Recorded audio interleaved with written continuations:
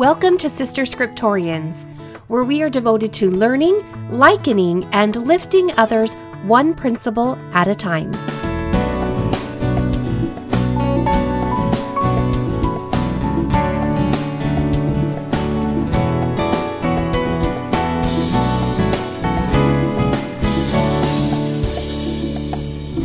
Episode 53, the Psalm of Nephi. I love this part of Scripture that we're going to review today. In fact, I love it so much that I have some trepidation that I don't normally have because I have this not-so-secret desire to help you love it as much as I do. So I pray that wherever you're at right now, and whatever you're doing, that you'll just take a moment to ask for the Spirit to be with you, to teach you, to soften your heart, and to invite the Spirit to confirm to you the truths that Nephi so beautifully packs in to what we call the Psalm of Nephi. And the Psalm of Nephi is found in 2 Nephi chapter 4, starting with verse 17. Sister Scriptorians, Nephi is human. Did you forget that? I know I sometimes do. His responses are always so perfect. He thus far has shown us such deliberate obedience. He has been stalwart under tremendous pressure and opposition. And I think that we can easily forget the human in Nephi, especially if we read the Book of Mormon, forgetting it is not a journal, but sections of this man's experience purposely recorded to preserve his ministry and his persuasions for us to come unto God. That means, or that tells me, that there was a lot of quote-unquote in-between moments. I would imagine that in those in-between moments, that is the time that Nephi is figuring everything out and searching his soul. And then he comes and he records his conclusions and how he chooses to carry on. However, here in chapter 4, we do have revealed to us a very vulnerable side of Nephi. And I am so grateful for it. Because of it, I can relate to Nephi. I can have hope that my faith and action can someday make me become like Nephi. That I too can see the workings of God in my life, and that those workings aren't being withheld from me until I have the perfect responses always, the perfect feelings always, and the elimination of opposition or adversity in my life. No. The Psalm of Nephi shows us that even in the midst of figuring our way through all of that, the Lord is there for us. Nephi was able to teach us beautiful doctrine that will bring us closer to God if we will follow the pattern that he teaches that will help us to be able to accomplish that task. He isn't perfect, and he shows us that he too is still having a mortal experience. Okay, so let's dive in. Not many days after Lehi passed away, Laman, Lemuel, and the sons of Ishmael were angry with Nephi. The Lord had constrained him to speak unto them. And I looked up the word constrain because I thought that was kind of funny. The Lord constrained him to speak to them. And the word constrain means to make someone yield. It's like the Lord was making Nephi yield until he was able to say these words to his brethren that the Lord wanted him to say.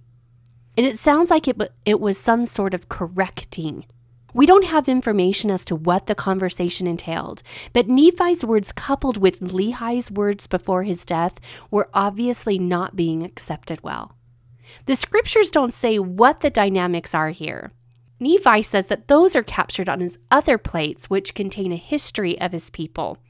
But I imagine, just like when there is a change in leadership and there are two opposing forces, that there were some rumblings as to who should lead and how they should lead. And we already know from Lehi's last words to Laman that he is to lead. However, there is a condition. He can lead as long as he hearkens to Nephi. And this is to ensure that the statutes and the laws of God are abided by. And I imagine that this was a really tricky condition to put into place once Lehi was gone. And most likely, there was some pushback. Just a guess. But for today's purposes, it is enough to say that with the death of his father and the contentions of his brothers, Nephi felt weighed down. And I think this is a really good place to insert that Satan's toolbox isn't just padded with temptations that can overcome us and allure us away from righteousness, but he also thrives when we experience despair and discouragement. He tends to show up in those moments, and he preys on our vulnerability to weaken us further. And these sorts of feelings come to all of us at one time or another, but it is what we do in these moments that make all the difference in where our journey will lead us and what we'll experience along the way. Nephi writes to us that his soul delighteth in the things of the Lord, and his heart pondereth continually upon the things which he has seen and heard. And this is a little glimpse into Nephi's nature. He is a ponderer. He has opened his heart up to the experience of delighting, finding joy in what the Lord offers. His soul has been trained to find it beautiful and fulfilling. And so he seeks after it.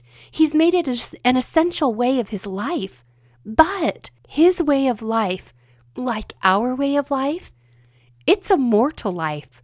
And though none of us doubt the immersion that this man had in the scriptures, we see he still was required to wade through human emotions. He still was accountable to the experience of mortality. He was not made to be above it, but he had to pass through it, just like you and I. And Nephi captures a moment in his life in which he proclaims, "O wretched man that I am. Yea, my heart sorroweth because of my flesh. My soul grieveth because of mine iniquities."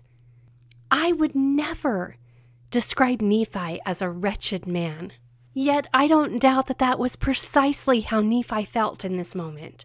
That he felt distressed, miserable, and inferior to his circumstances. I don't doubt this because I have felt that way before. And look, it's Nephi. Nephi, whom the Lord has shown such great things to. The Lord has shown Nephi his great and his marvelous works. The Lord loves Nephi. And Nephi always turns to the Lord. Nephi's desires, his thoughts, and even his feelings are all in alignment to learn, to love, and to praise the Lord. Yet Nephi still experiences afflictions. But you and I could say he's doing everything right. He's doing everything he's supposed to. If you learn nothing else from this podcast episode, please learn this. Your feelings of being wretched are not an indicator of how God feels about you. They are not an indicator of your personal spirituality. They are only an indicator of affliction, and they are only giving you an opportunity to choose in that moment. That's it. What will you choose to do with it? So if I haven't lost you yet, let's see how Nephi works through discouragement and despair. He goes on to give us a little more human perspective about his experience. He writes, "I am encompassed about because of the temptations and the sins which do so easily beset me. And when I desire to rejoice, my heart groaneth because of my sins." Now, I don't believe we are reading some deep personal confession of serious sin, but we're reading the vulnerable inner yearnings of a son of God who just desires to bask in the joy that God offers. And he's doing something hard, and he's experiencing something hard, and it's pushing all his buttons, and all of his mortal, natural man tendencies are on fire, and he is trying to keep his covenants and make his Savior pleased. If I were Nephi, what temptations would I be encompassed about by in these circumstances? For me, no doubt, it would be anger. Perhaps engaging in some belittling or gossiping, or having outright contentions with someone. Or, just keeping that all inside. Because I can do that too. I don't even need to speak anger with another person. in order to feel the ramifications that anger can bring to my spirit. It begins in my gut, and I feel it pulse through my veins, and it feels hot, and it feels really big. It sometimes can make me feel shaky, and I hear it consume my thoughts, and I know what it feels like to groan because of its influence on me. We don't know the why to Nephi's anguish, but keep in mind that it is likely similar to what you experience in your low moments. Now, when we experience a taste or are swallowed up by such destructive human emotions, what do we do with it? Do we wallow? Do we practice self-hate? Do we lash out and then feel even more shame, believing something is fundamentally wrong with us? Do we withdraw and hide? Do we hurt others by tearing them down so that we can just feel better, so that we can feel in control? Do we blame God, or do we lean into Him? Nephi leaned in. Step 1. He remembered in whom he places his trust in. He said, I know in whom I have trusted. God has been his support. And then Nephi, our teacher of tender mercies, the man who set the intention at the very beginning of the Book of Mormon, telling us that he will show us that it is the Lord's tender mercies that we get strength from and deliverance from. He then begins to list his tender mercies. So step 2, remember the tender mercies you have already received. Nephi remembers that God has been his support. The Lord has led him through his afflictions in the wilderness. The Lord preserved Nephi upon the waters of the great deep. He has filled Nephi with his love, even to the consuming of Nephi's flesh. What does the Lord's love feel like to you? For me, it can sometimes get to the point of being so big and consuming. Electricity in my cells, even a tingling in the follicles of my hair. My heart feels like it will burst and that I can't hold it all within my frame. Those are the feelings that I recall when I read Nephi's description of having it consume his flesh. Because when I have those moments, those are special moments. It's not very often. I feel it's so big. So when I read Nephi's words about it consuming his flesh, that's what I substitute in. What are you going to substitute in? How do you feel it? Nephi also recalls how the Lord confounded Nephi's enemies to the point of causing them to quake before him. Think about it. All of that desert wandering and all those months upon the sea with brothers who harbored murderous intentions and desires towards Nephi. Yet they were not able to fulfill their plans. Yes, there were some sketchy moments, but the Lord always pushed Nephi through them. Nephi recalls how the Lord has heard his prayers by day and has given him knowledge by visions in the nighttime. And when Nephi has prayed in mighty prayer vocally, the Lord has sent angels down to minister unto him. Now I have had some mighty vocal prayers, and perhaps I have even been given angels to minister unto me. Sometimes in those moments, I think it's possible. It's possible that they have been there, and yet I just haven't fully been aware of their presence. But it's possible. But Nephi in this moment is assured of their past presence. They ministered unto him. And yet, even though he had had something so magnificent, he still was susceptible to opposition.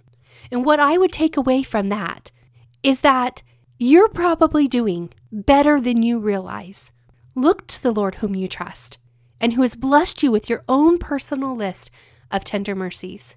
Finally, Nephi remembers how he has been carried away upon the wings of the Spirit unto exceedingly high mountains, and he has beheld great things, so great that he cannot even write them down. So pay attention to the strengthening and delivering language that Nephi contributes to the Lord.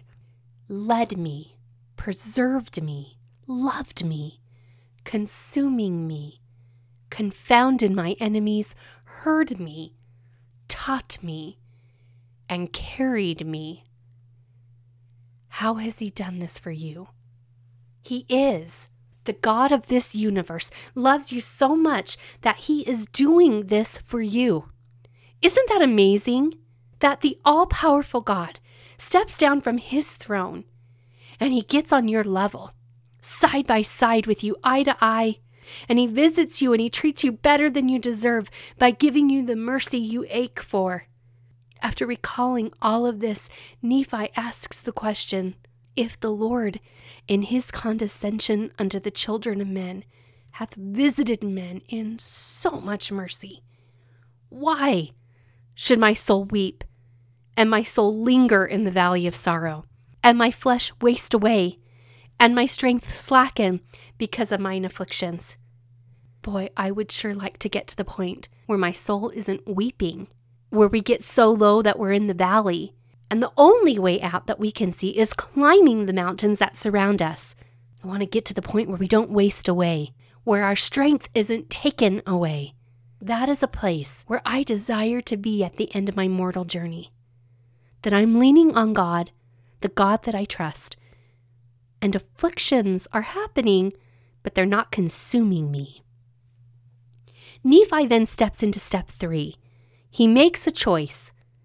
He starts by acknowledging where all of this despair that is preventing his progress is coming from. And he's discerning where all of his strength and deliverance is coming from.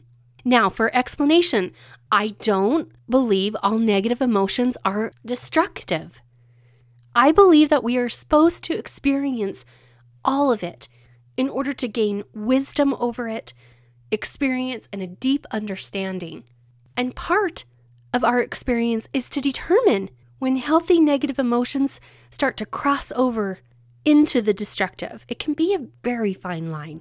But if you start having destructive thoughts about others, about yourself, or about God, well, that may be an indicator that you've crossed, because these wouldn't come from the Spirit of God.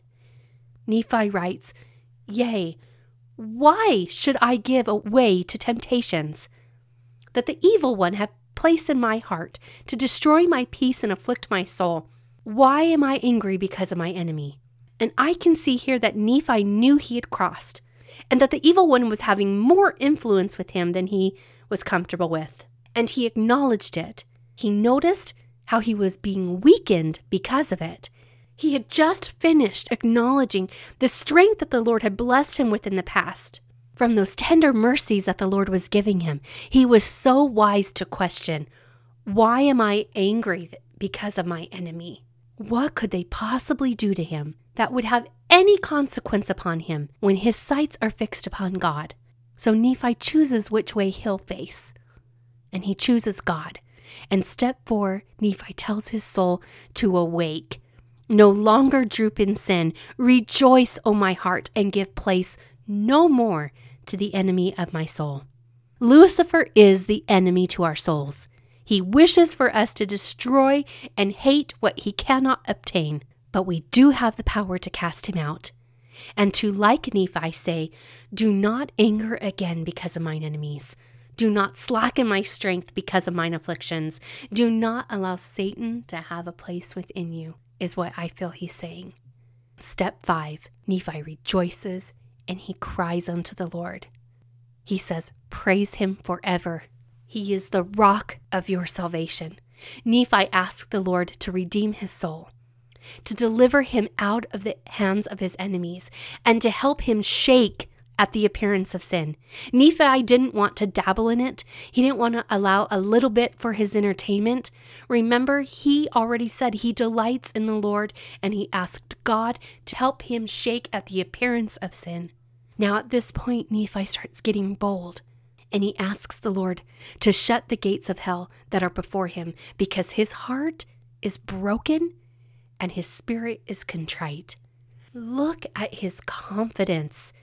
Nephi knows he is good. He isn't facing this trial of his with questions of his worth or if what he does is pleasing in the sight of God. He's not questioning his standing with God. He knows he's going through something hard. He is standing before the gates of hell, but he stands there knowing his heart and spirit are exactly where God would have them be. So Nephi asks God to shut the gate, to stop his entrance, to block him from further going down this wretched path. Instead, Nephi asks the Lord to not have the gates of righteousness ever closed from him, that his path won't be blocked, but so that he may walk in the path of the low valley, that I may be strict in the plain road. So my interpretation of this is that Nephi knows that there are valleys in life that he's going to have to pass through, but he doesn't desire to get off the road. That his experience of the valley doesn't mean that he is off the plain road, but that he is just a traveler through the valley. But the strict road that he is on is taking him to the gates of righteousness, and I believe that is exactly the metaphor or the visualization that we must keep in mind when trials come upon us. That we don't need to throw out all of our confidence in our relationship with God, that we don't need to throw that all out the window and believe that we must examine all meaning of Him, but that we just keep to the road and pass through. Why climb a mountain when there is a plain road for me? Now at this point, Nephi gets even bolder. And why do I say this? Look at the punctuation. There aren't question marks behind Nephi's utterances. He is stating a matter of fact. I don't know. Do I dare say that he is demanding it of the Lord? We are taught that to demand of the Lord is wrong. But I don't think there's anything unrighteous about what Nephi's doing here. To me, it's power. It is power on display because he is a covenant keeper who knows what his privileges are. And he is invoking his right to escape the grasp of the adversary and to call down the powers of heaven in his behalf. There is so much here that we can learn, Sister Scriptorians, to not be timid in our faith or in our belief of how he feels about us. To believe him when he says that all it takes is a broken heart and a contrite spirit to tap into the power that has already been bestowed upon us by him. Nephi states, O Lord, wilt thou encircle me around in the robe of thy righteousness? I can't get the question out of my voice. But no, there isn't a question mark here. It's exclamation points. He isn't wondering if the Lord could do this for him. Nephi knows the Lord can and will. O Lord, wilt thou make way of mine escape before mine enemies? Wilt thou make my path straight before me? Wilt thou not place a stumbling block in my way, but that thou wouldest clear my way before me, and hedge not up my way, but the ways of mine enemy? Nephi then reiterates his faith in Jesus Christ when he says, O Lord, I have trusted in thee, and I will trust in thee forever. I will not put my trust in the arm of flesh. Yea, I know that God will give liberally to him that asketh. Yea, my God will give me, if I ask not amiss. Therefore I will lift my voice unto thee. Yea, I will cry unto thee, my God, the rock of my righteousness. Behold, my voice shall forever ascend up unto thee, my rock and mine everlasting God. Amen. Can you feel the power that Nephi is able to pray to God with? There isn't any bargaining. There are requests that his enemies not have power over him. But he is not asking to be removed from his situation. He is asking for strength to meet it head on and to move past it. He knows that God gives liberally to those who ask. And so Nephi asks. Nephi is done focusing on his adversities. He knows that just causes sorrow, that it removes his strength, and therefore peace evades him. Instead, he changes direction, and he faces God, and he calls on God's support, and he trusts that it's going to happen. I ask you to ponder on these scriptures. How might they be the prescription you need to pull yourself out of the sorrow you find yourself in, or to help give you the courage to call upon the Lord, not amiss, but directly. For isn't He your rock of salvation, your rock of righteousness, your rock and your everlasting God too? Sister Scriptorians, ponder upon the Psalm of Nephi this week. Read it out loud over and over again. Gather the strength this sermon desires to empower you with by following the steps Nephi outlined. Remember God. Remember His tender mercies. Choose Him over the adversary. Awake your soul. Rejoice in the Lord and cry unto Him with confidence, because you know you approach Him with a broken heart and a contrite spirit. Have a good day.